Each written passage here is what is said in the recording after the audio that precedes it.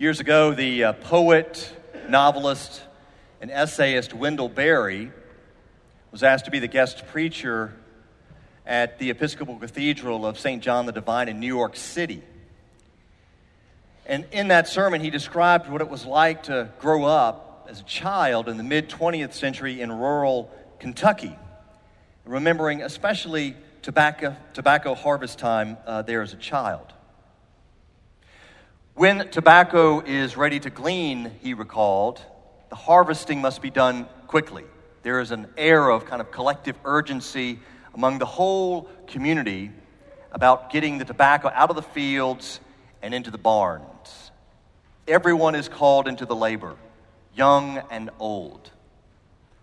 Of course, the littlest children play around the edges of the field while everyone else in the community gets about the work, working diligently, purposefully, moving methodically across the fields.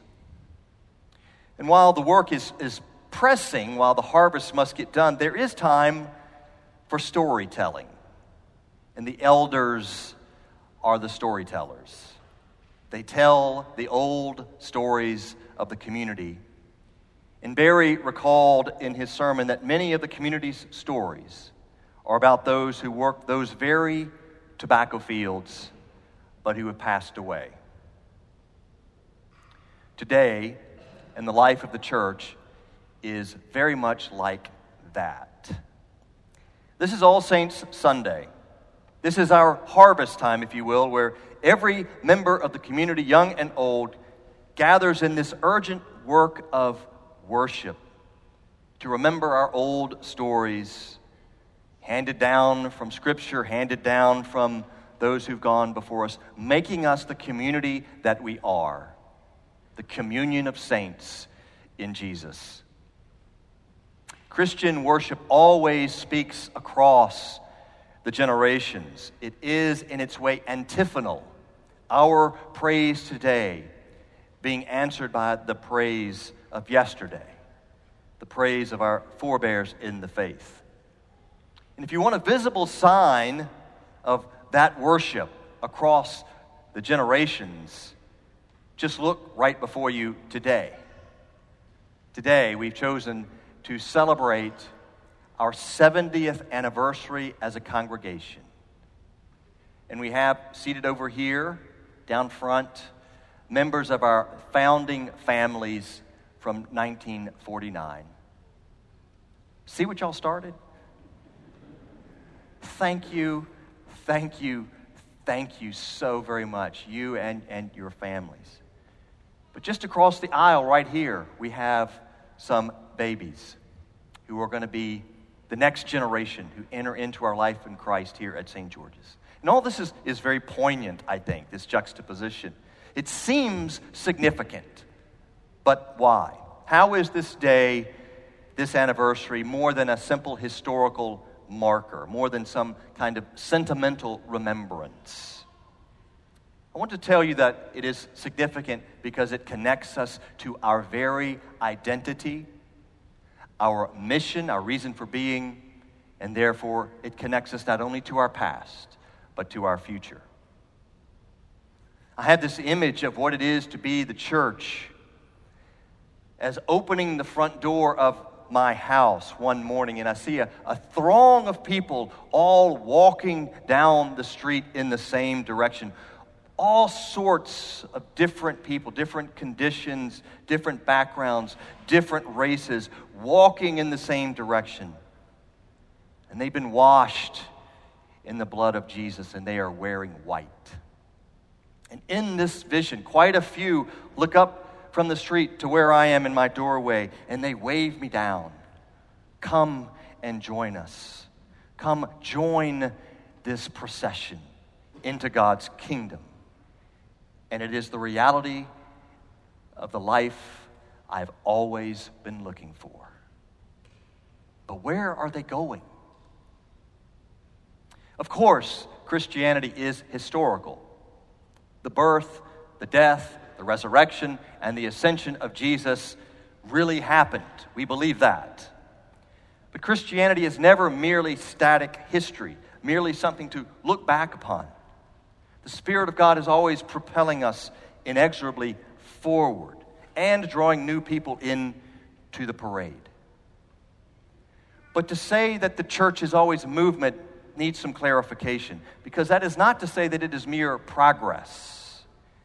Precisely because history has taught us again and again that despite all kinds of human, social, and technological advancement, people are just as sinful as they've ever been, precisely because all of our attempts at human betterment will never fully earn salvation, will never bring heaven to earth, we have to look elsewhere.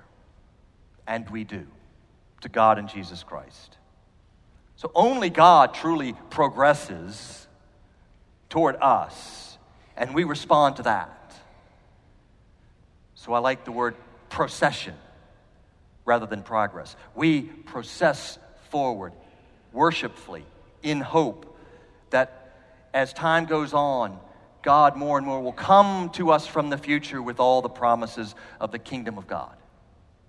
That is what it is to be a part of this procession that we call the Christian faith. So we join the throng. A procession that started before we ever existed into a hopeful future where God promises to come and to meet us. And I think this is extremely helpful to keep in mind, since we as a church may be tempted to measure our vitality in terms of progress. I know I'm tempted.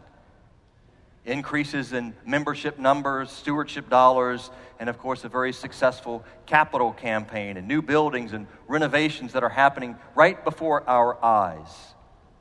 Every day I'm asking somebody on the staff or some of our parish leaders, what's the progress? Where are we today? And I love it. And I mean to say that all of that does tell a particular story about us as a church. It's a different story from most of the churches across the land, where there is dramatic decline in religious affiliation, where there are fewer and fewer children who are growing up in Christian households who themselves have been formed to be Christian and are not likely to be in the church in the next generation. This is all, by the way, statistically verifiable. I'm not saying anything controversial. That's just true. And you add to all of that a culture that is increasingly, let's just say at minimum, skeptical of institutional religion. So I think this should caution us about placing our trust in institutional sturdiness. You remember Jesus and his disciples are in Jerusalem, and the disciples look at the great temple of Herod the Great, who's expanded it and renovated it. Sound familiar? And they say to Jesus, look at those large stones. And Jesus says, you're looking at the wrong thing. What progress have we made today? No. Rather, where is the procession? Where's the procession of all the saints who have lived out their faith in their own challenging times, their own challenging contexts, and who remained faithful? Where did God meet them? And what did that look like? What can we learn from them? And we know we can because we are people of hope. And again, what inspired those founding members, those pioneering members of St. George's to gather in this new location for worship back in 1949, in September of that year? 418 people gathered for that very first worship service. And I'm very good at eyeballing attendance. That's more than are here right now.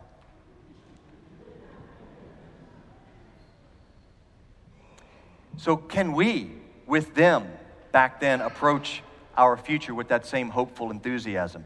It only took 2 years, you all, 2 years before St. George's Chapel, as it was known then, a mission of Christ Church downtown, became a parish of the Diocese of Tennessee, in a special meeting of the diocese where 350 communicants of St. George's Chapel petitioned the diocese to become a parish.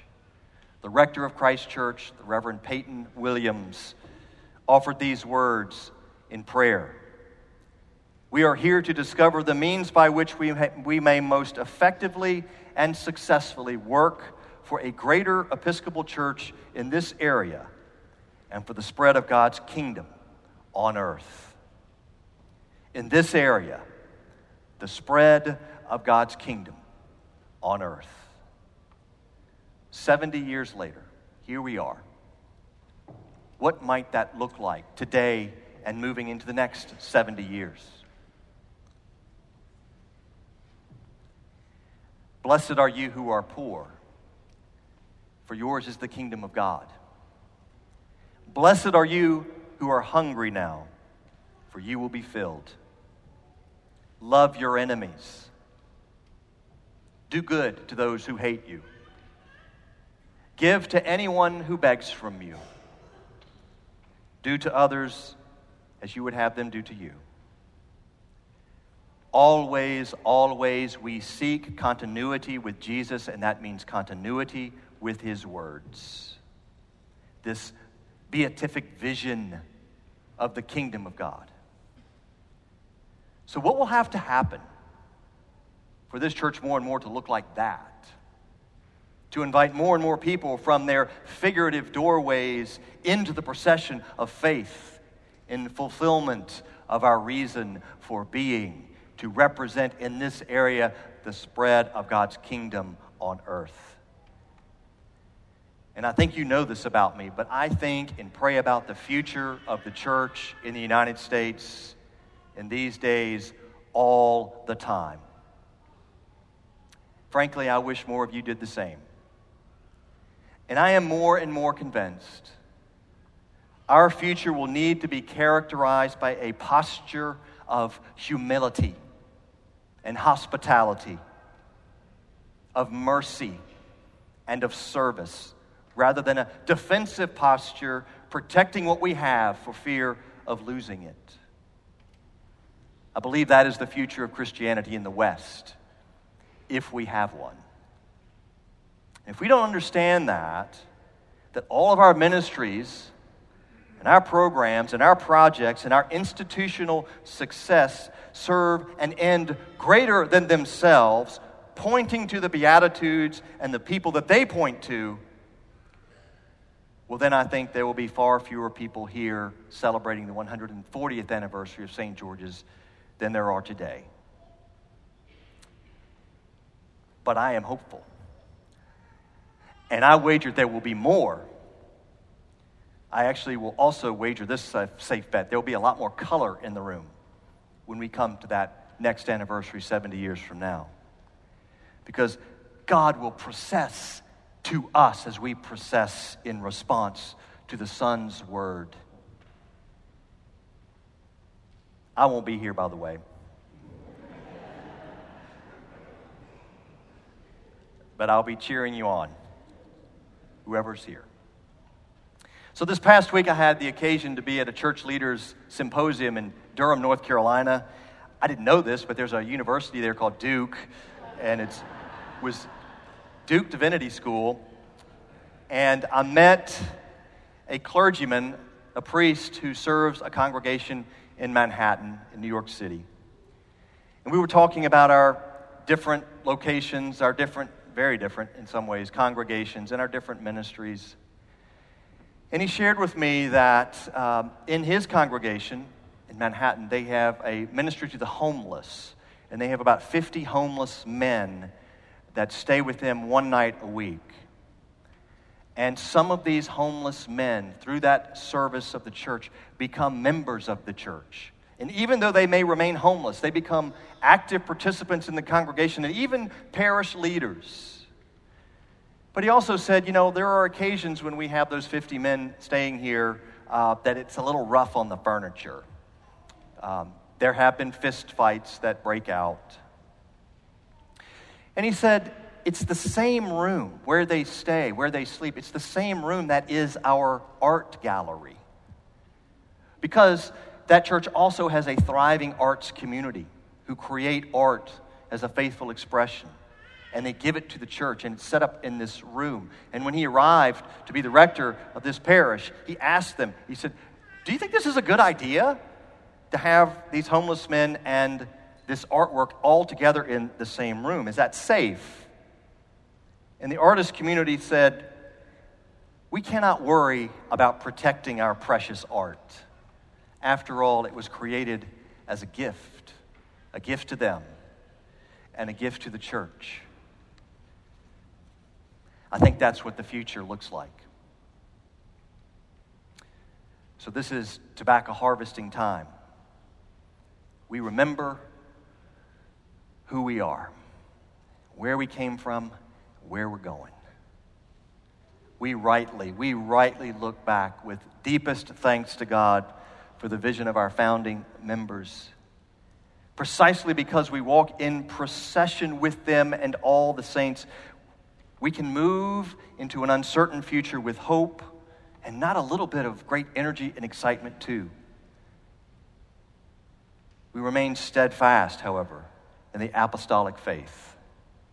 And if we do that, if we take that posture of humility and hospitality, of mercy and service, God promises to come to us from the kingdom that awaits us all and help us do the work that we have been given to do. Jesus is our hope and our Savior, not only for our present. So our praise today is met by the praise of yesterday, and that even now is met by the praise of tomorrow. All glory be to God.